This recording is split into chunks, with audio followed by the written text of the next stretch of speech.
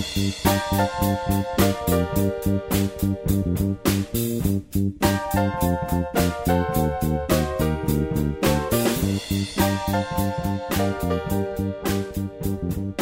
back to another episode of Into the Night Minute.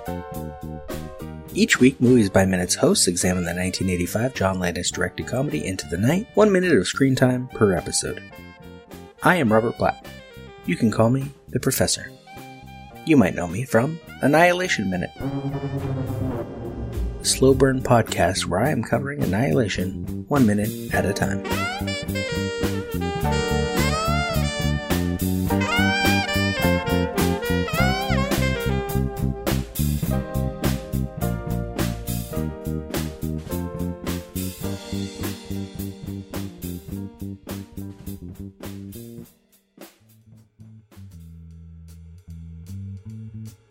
Another dialogue light minute begins as Diana and Ed come to the glass doors of the Beverly House, 1011 North Beverly Drive. I talked about the specifics of this house last minute, but the opulence here matters in the abstract as well. As Adam Thomas argues in I Killed Him for the Money, The American Dream and Billy Wilder's Double Indemnity, Opticon 1826, Spring 2009, quote, I killed him for money and a woman. I didn't get the money and I didn't get the woman. Pretty, isn't it? So begins Walter Neff's confession in Billy Wilder's Double Indemnity, a confession that tells how he fell for a femme fatale Phyllis Dietrichson, how he planned and undertook the murder of her husband and attempted to claim the life insurance he himself sold to the dead man. The audience also hears that Neff's actions aroused the suspicions of his boss and mentor, Keyes, and led to a shootout with Phyllis that proves fatal for both. Hence, that famous opening line. More than just an example of Raymond Chandler's and Wilder's pithy dialogue, the line encapsulates the film's criticism of the American ideal. Neff's future of upward mobility and a loving wife is gone. Furthermore, in the course of pursuing this dream, he has destroyed a family, attempted to cheat his employer, and murdered a typical hard-working citizen. With this statement comes the verbal proof of what the plot goes on to demonstrate. The American dream is dead.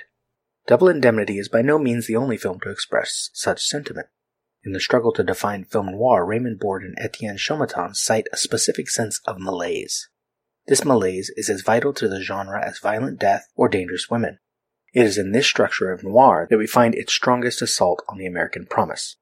In Double Indemnity, such pessimistic melancholy is almost obscenely abundant. The film reeks of modernist discontent with the direction America was heading, and borrows from that movement the tropes of fragmentation, alienation, nonlinear plots, and subjective narration to express a similar disdain for modernity. By the time of the film's release in 1944, creators of the noir aesthetic like Wilder, Chandler, and James M. Cain, who wrote the novel from which the film was adapted, had recently seen recession, war, and race riots. They were fast becoming disillusioned with their nation being faced with what director Joseph Losey called the complete unreality of the American dream. It is how they articulated their disillusionment that I seek to explain. To understand how film noir disparages the American dream, a definition of the dream itself is needed. As has often been pointed out, few terms are defined in so many different ways or bandied about more loosely. While certainly signifying the promise that America offers to its inhabitants, the American dream remains an amorphous and fluid notion that has constantly been revised according to historical period, and thus is not easily pinned down, but there are recognizable tenets. In its earliest phase, Puritan settlers defined it as freedom of religion. The Founding Fathers gave it its most famous written description as the unalienable rights of life, liberty, and the pursuit of happiness. Jeffersonian republicanism equated it with the individualism and freedom that the self-sufficiency of land ownership provided. In the 19th century, middle-class Victorian principles associated the dream with clear and separate gender spheres, with women as housekeeping mothers and men as home-owning providers. Pure family values and strict morality. Immigrants seeking a new future in the U.S. and those who already lived there often dreamt of home ownership in cities or unsettled land on western frontiers. Gilded Age industrial capitalism gave rise to the rags-to-riches belief in upward social and economic mobility, particularly through hard work. The early 20th century brought increased wages, mass production, and consumer culture that placed emphasis on material evidence, reiterating the importance of home and car ownership. The decade of Double Indemnity's release witnessed the beginning of a reaffirmation among middle-class white Americans of Victorian family values. The appearance of the nuclear family in the American dream saw very large numbers of people constructing lives in a relatively new and very specific ideal of family life. It was an ideal based upon a small family unit consisting only of cohabiting married parents with an assumption of the same Victorian separate gender domains and their children, for whom they were responsible. By the time film noir was born, all these varied threads had accumulated into a composite mythology that Americans could draw upon in forming their aspirations.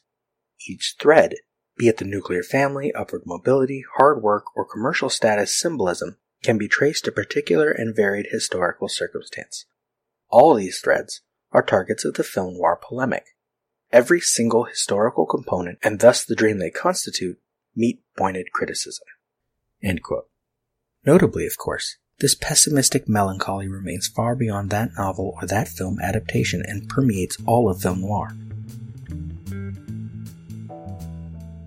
As we are here in Bel Air and now Beverly Hills, it is worth noting, as Tina Olsen-Lent puts it in The Dark Side of the Dream, the image of Los Angeles in film noir, quote, "As the Los Angeles settings become more specific and recognizable in these films noirs, the city itself becomes firmly identified as the locus of and metaphor for the alienation, despair, and overall malaise infecting contemporary society." End quote. In Los Angeles in particular, the poorer neighborhoods butt right up against the richer ones. An opulent mansion like this is only a short drive from a run-of-the-mill suburban home like Ed's. Still, someone like Ed may never have been on a property like this because it probably never came up. Diana, on the other hand, has a key. Ed is out of his element, as many a quote-unquote hero would be in any film noir, traipsing onto movie lots, into fancy nightclubs, even fancier hotels, and now the Beverly House, where John and Jackie Kennedy honeymooned. He drove here in a limousine, but of course he was driving that limousine. Someone who belongs here would be riding in the back.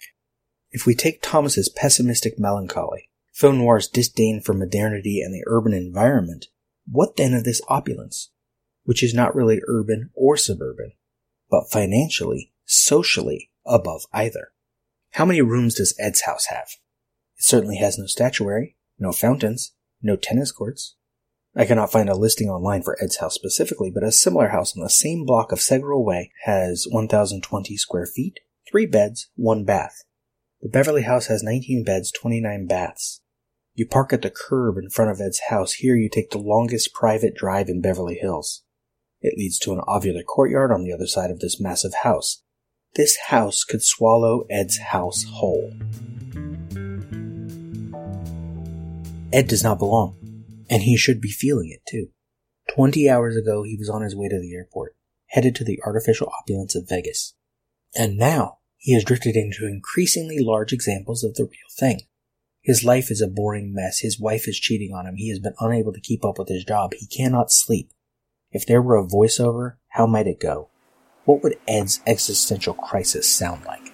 Might he be reminded, as my twisted brain is, of the dream quest of unknown Kadeth by Lovecraft, the streets of Inganok, quote, "The inlaid doors and figured house fronts, carven balconies and crystal-paneled oriels, all gleamed with a somber and polished loveliness, and now and then a plaza would open out with black pillars, colonnades, and the statues of curious beings, both human and fabulous. Some of the vistas down long and unbending streets or through side alleys and over bulbous domes, spires, and arabesqued roofs were weird and beautiful beyond words, and nothing was more splendid than the massive height of the great central temple of the Elder Ones, with its 16 carven sides, its flattened dome, and its lofty, pinnacled belfry, overtopping all else, and majestic, whatever its foreground." End quote.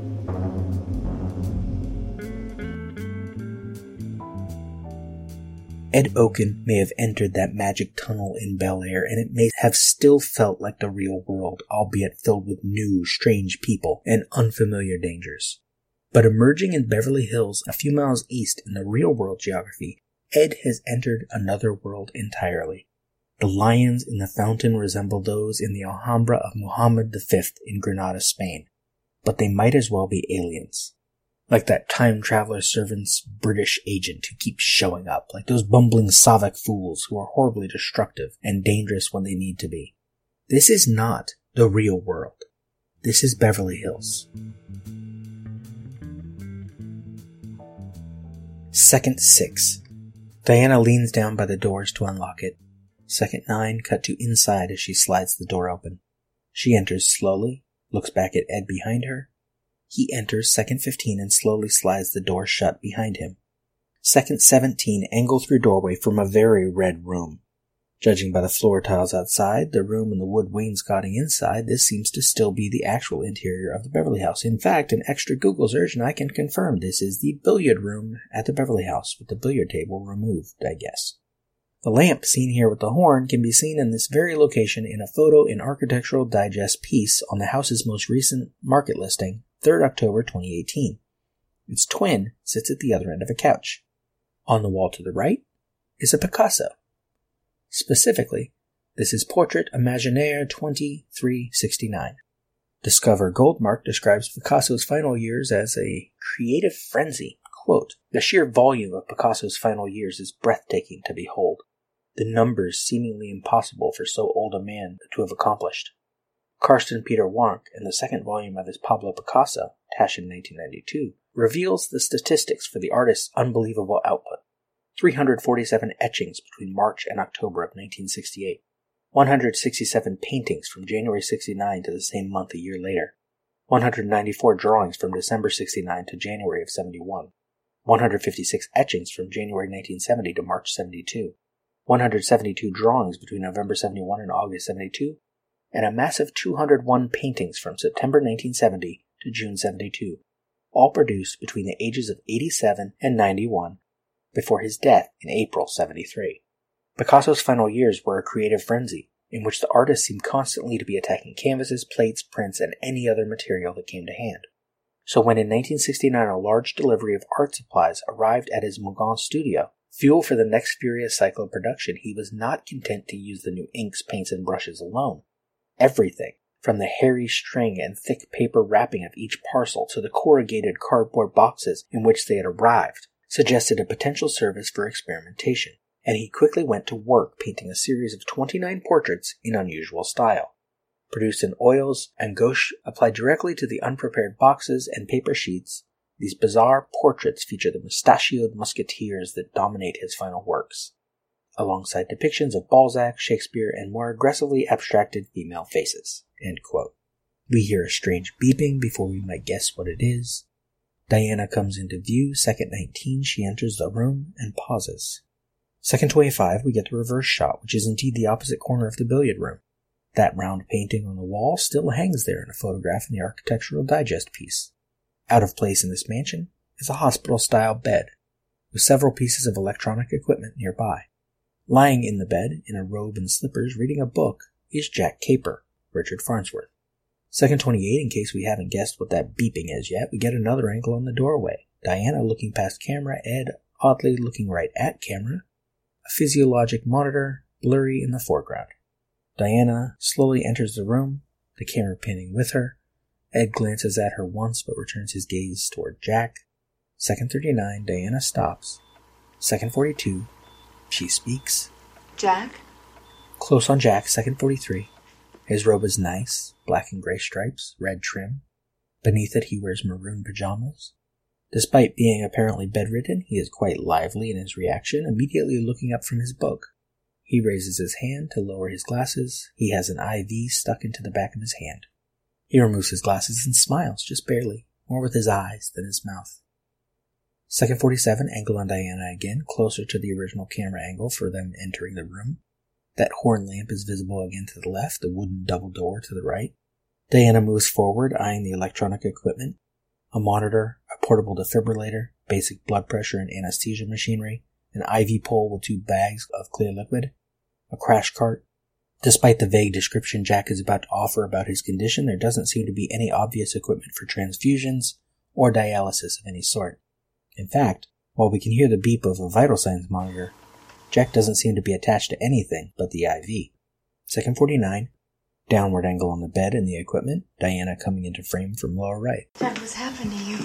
She moves between Jack and the equipment, close to the bed. Now they say my blood's gone bad on me. Second 55, angle on Ed, alone now, taking a few steps closer. I'm buying it by the case. Second 57, close on Jack. Like champagne. He smiles. Angle over Jack at Diana. She is amused. Like a daughter might be amused by this dumb line from her father. See Last Minute and the suggestion that Diana is effectively letting all of these men take care of her, not necessarily as a lover, but as a child. And time runs out for this minute.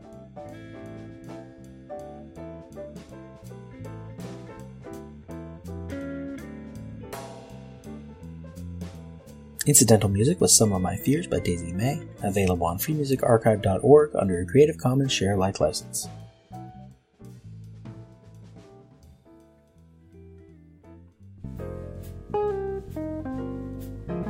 Once again, I am Robert Black. You may call me the Professor. Check out lemmingdrops.com to see all the stuff I have been up to, including Annihilation Minute,